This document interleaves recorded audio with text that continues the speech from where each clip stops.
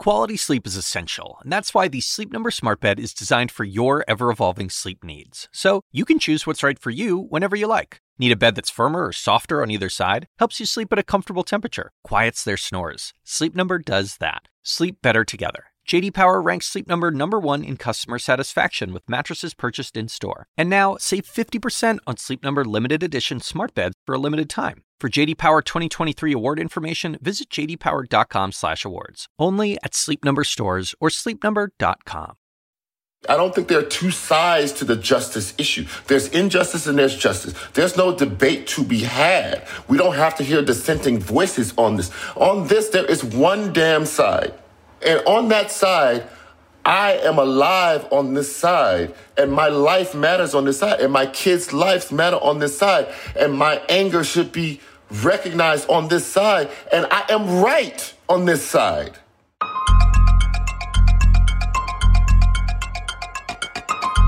Powerful words there from our guest today, New York Times op-ed columnist Charles Blow. Hello, everyone. I'm David Chalian, the CNN political director. This is the Daily DC. The autopsy report released this week showed George Floyd tested positive for coronavirus. And at the time of his death, Floyd was one of the millions of Americans out of work due to Minnesota's stay-at-home orders. Floyd had the disease in early April, but he survived the pandemic that has taken the lives of over 100,000 Americans this year, only to fall victim to a different plague facing black and brown people in America, dying under the knee of Officer Derek Chauvin. Small example of how interconnected the major events in this country truly are right now. A pandemic, an economic shutdown, and the killing that led to America boiling over. So joining me now to discuss that and more is Charles Blow. Charles, thank you so much for being here. Really appreciate it. Happy to be here. What do you make, Charles, of the intersection right now of COVID and the pandemic and what we are seeing play out with the response to George Floyd's death and murder? I ask that because this moment in time doesn't seem disconnected. I think those two things are interconnected, but I want to hear what you make of that. And we learned this little detail that George Floyd actually had tested positive for COVID-19 as a part of the autopsy. We learned that. Not that that had anything, it seems, to do with the cause of his death, obviously, but yet again, it just seems that this moment in time, these stories are intertwined. I think that what has happened is that all of Black people in particular's inequities and oppressions have been exposed at the same time, right? So what COVID was showing was that hyper-segregation and oppressions had led to you having pre-existing conditions that left you more vulnerable.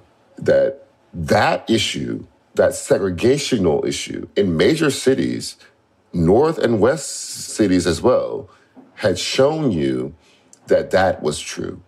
There was also the inequity of healthcare that had led to you being more vulnerable to death, that led to you being less able to get tested. All of that was happening. The COVID had also exposed the vulnerability and the oppression in education. Your kids were home. Some of you didn't even have Wi-Fi. You didn't have a computer. They couldn't go to school like the other kids could. All of that was happening. You were also more likely, if you were Black who had to file for unemployment, to have lost your job. The economic strains on your historically Black colleges were greater than they were if you were at another school. Everybody was also in the house. And on top of it, for a couple of weeks, there was a string of events that were outrageous. There was Ahmaud Arbery's killing while he was jogging in Georgia. There was Breonna Taylor killing in her home. There was the woman in Central Park who was, put on her best Academy Award performance to say that this man was attacking her when he was watching birds. And then on top of it, we watched this man be killed on live TV. It was all just too much. And I think it left you feeling done and exhausted and tired and fed up. And you were at home. And so people went onto the streets. Yeah. And you say the unemployment piece, and we also see disproportionately people who are employed Black and brown people are doing some of these essential frontline jobs where they're at most risk. And that is an incredible point. It shows you that your jobs were the essential jobs, right? And, if you were like me, you were paying attention, all the videos that were circulating of people while doing this essential work, delivering packages, delivering food, being accosted, police being called on you. What are you doing here? Why are you, and you realize so you need me to go risk my life to make the world work so that you can stay home and be safe and make cooking videos. It's just an outrage on top of outrage on top of outrage. And that is the backdrop where we see, plain and simple with George Floyd, just the failure of institutions in this country. You wrote last week about police brutality, sort of state policy failing Black people. What do you mean by that? Well, I want to say this. You say it's the failure of the institutions. I'm going to flip that around and say this is the success of those institutions because it is designed to do exactly what it's doing. It literally is designed to do exactly what it's doing. I guess I meant the failure of what they should be doing, but I take your point. Right. So the criminal code is written on a local level. There's a federal criminal code, there's a state criminal code, right? So it's written on a state level. And we write the laws in ways that disadvantage Black people in particular, a lot of these laws. But you don't even have to say the words black or white or anything because you know the effect of it will be that it disadvantages. And so the states continue to operate under those laws. Many of the states, particularly in the South, continue to not have a hate crimes law because they know what it would mean. None of this is happenstance. None of this magically happened by accident. There are very few accidents in America. This is systemic. You're pointing to what that phrase points to. Yes. Absolutely. And what systemic racism allows is it allows you to have racism without explicit racist. So your hands can be clean. You can be like, I don't participate in that. I don't believe in racism. Ha, ha, ha. I'm going to my Walmart, drinking my $8 latte in my $80 yoga pants, and I'm just living my life. But you live in a system and benefit from a system that is explicitly racist. You've also written about what you call the power of despair. How does this unique moment illustrate how people of color are reaching a breaking point? And I feel like we use the term breaking point, Charles. We use that a lot as we see events unfold in society. Is this an actual breaking point? I think that history has to judge that. We are in the middle of it, so we can't see it. We know it's big. Breaking point is interesting. I thought, I'm 50 years old in August, so I thought Rodney King was a breaking point. We saw it on tape, and they were all like, how does that work? So I thought that was a breaking point. It wasn't. I thought the dragging death of the man that tied him to the back of the truck in Texas and drug his body down the street was a breaking point. It wasn't. I thought Trayvon Martin was a breaking point. It was, and so on and on and on and on. So I don't know. I think history has to judge it. I do always say, though, that rage is an expensive emotion. It is impossible as a human being to sustain it. You try because your cause is righteous, but you can't hold it up. So what you have to do is try to squeeze out of those moments something that lasts longer than you can last. And whether or not we do that this time is as a question. And the president is not a person who would be the force that could do it. So it's hard to see how that works. But I do see that the intensity of these protests, not just this week, but over the last years, keeps intensifying, right? So this is bigger than Ferguson. Ferguson felt big, and the marches after Trayvon Martin was killed felt really big. This is bigger than that. America pays a cost when it does not pay attention. And I hear, as you go through that history, yes, we need the vantage point of history. I take we are in the middle of it. It is impossible for us to know if this truly sends the country in a new direction or with a new commitment. But you are right, it feels bigger. I guess my question is, what would you be looking to see, or what would you use as sort of benchmarks to know that it was a breaking point? What should happen from here? As you said, it's an expensive emotion rage. So where does that get channeled when it inevitably subsides? What would you look to see how this mobilization of Americans right now go from this moment to the next moment to show us we're on a new trajectory? One thing is, it doesn't go away. I still think about Tamir Rice. And every time I think about it, I feel like I want to scream or cry or whatever. It doesn't go away. And what you realize is that was never dealt with. And every one of these things that happens in your life, these big benchmarks, you just absorb it. But you keep absorbing trauma, it's going to keep coming out. One of the things that I want to know is that America can be responsive. Right? That if you can show me you'll do something, it's no different than gun control or any other issue. If you let all these people get slaughtered in the street, in a movie theater or whatever, and you do nothing, that is traumatic because it says you are not even responsive to this. That you will wait until what does an America response look like? When you say, I want to know if America is going to be responsive? It looks like the Civil Rights Act of 1964. Fair Housing Act of 1968. It is, I hear you, I see you, there is pain, and we're going to do something. It looks like the Supreme Court on marriage equality. It looks big. It looks like, I hear you, I was in a different place, and now I'm willing to change my position to accommodate your humanity. That's what it looks like. And there is nothing that's happening right now that says that our government is willing to do that on any level. Don't tell me you added body cameras. This man was being filmed on George Floyd's neck. Being filmed, he saw the cameras. He didn't care about a camera. He didn't care about a camera. There is no technological fix to a cultural problem. We'll be right back with a lot more from Charles Blow.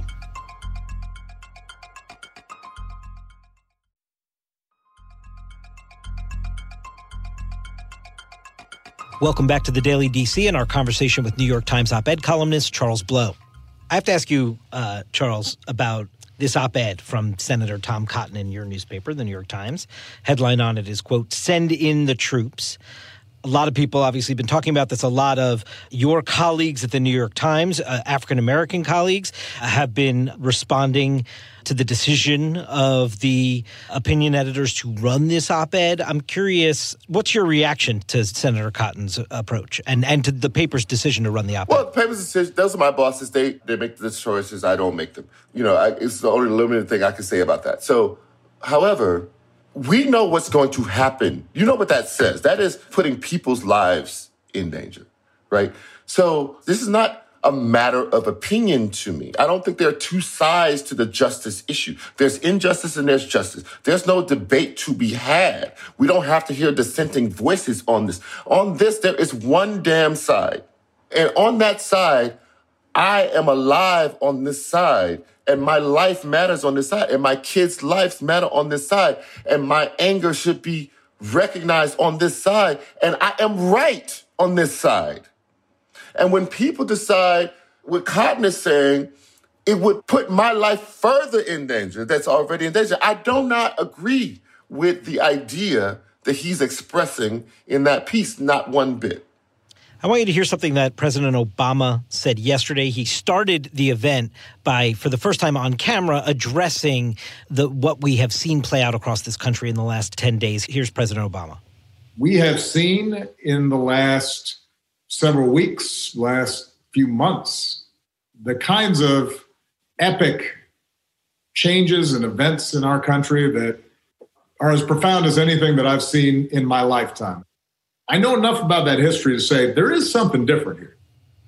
I mean, you referenced the 60s when you were saying this is what American responsiveness will look like it did in 63 or 68. President Obama seems to be suggesting there that this is one of those moments and perhaps even more profound.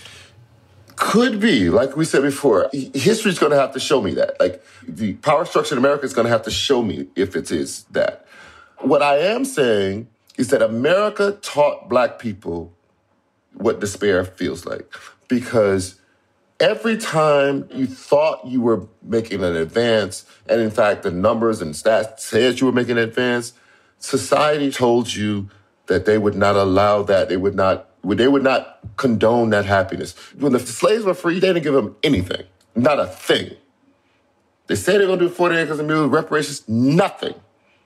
They left those plantations with nothing, and they went across this country and they created small, thriving communities that had their own economies, their own health infrastructure and everything, because white doctors wouldn't see you.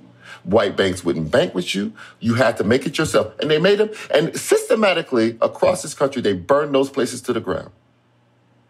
We just passed the 99th anniversary of Tulsa, Oklahoma massacre, what they call Black Wall Street. They burned those places to the ground. We thought during the Civil Rights Movement that was a tremendous advance. And literally on the heels of it, mass incarceration started to creep up.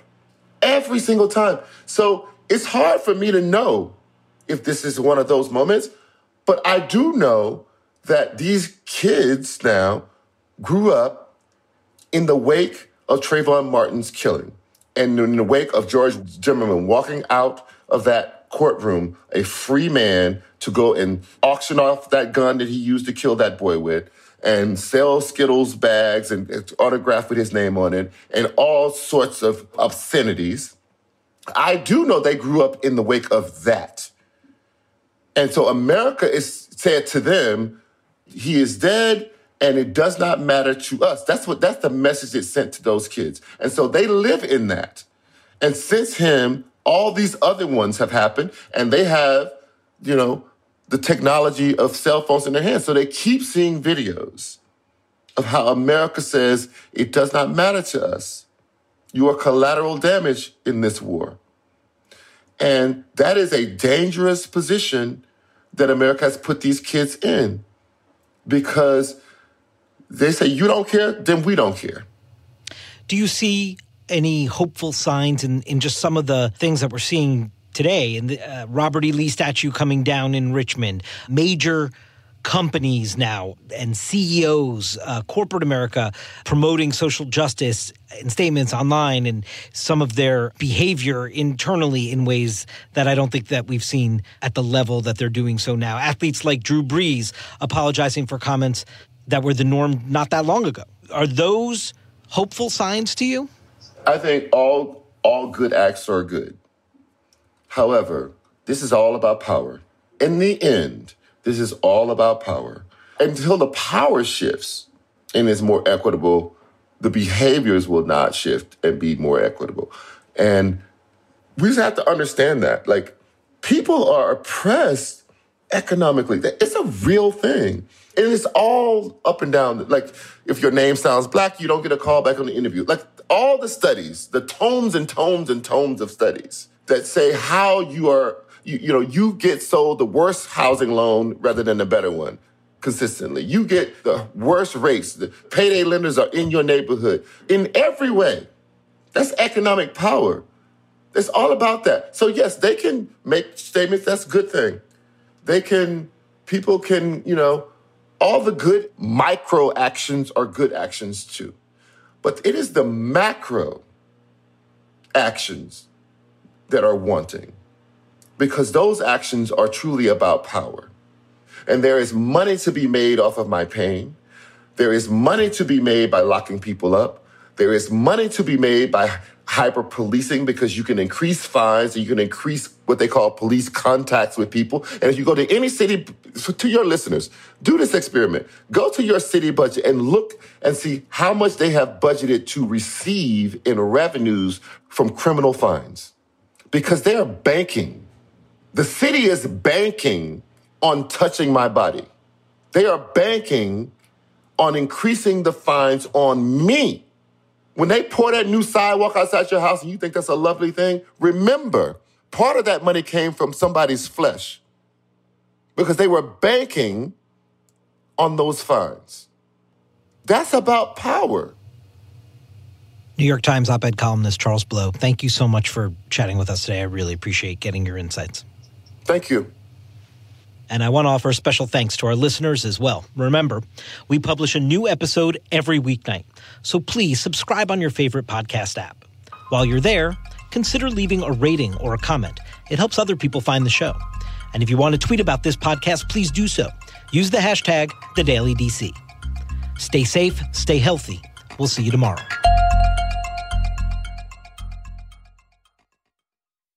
When you work next level.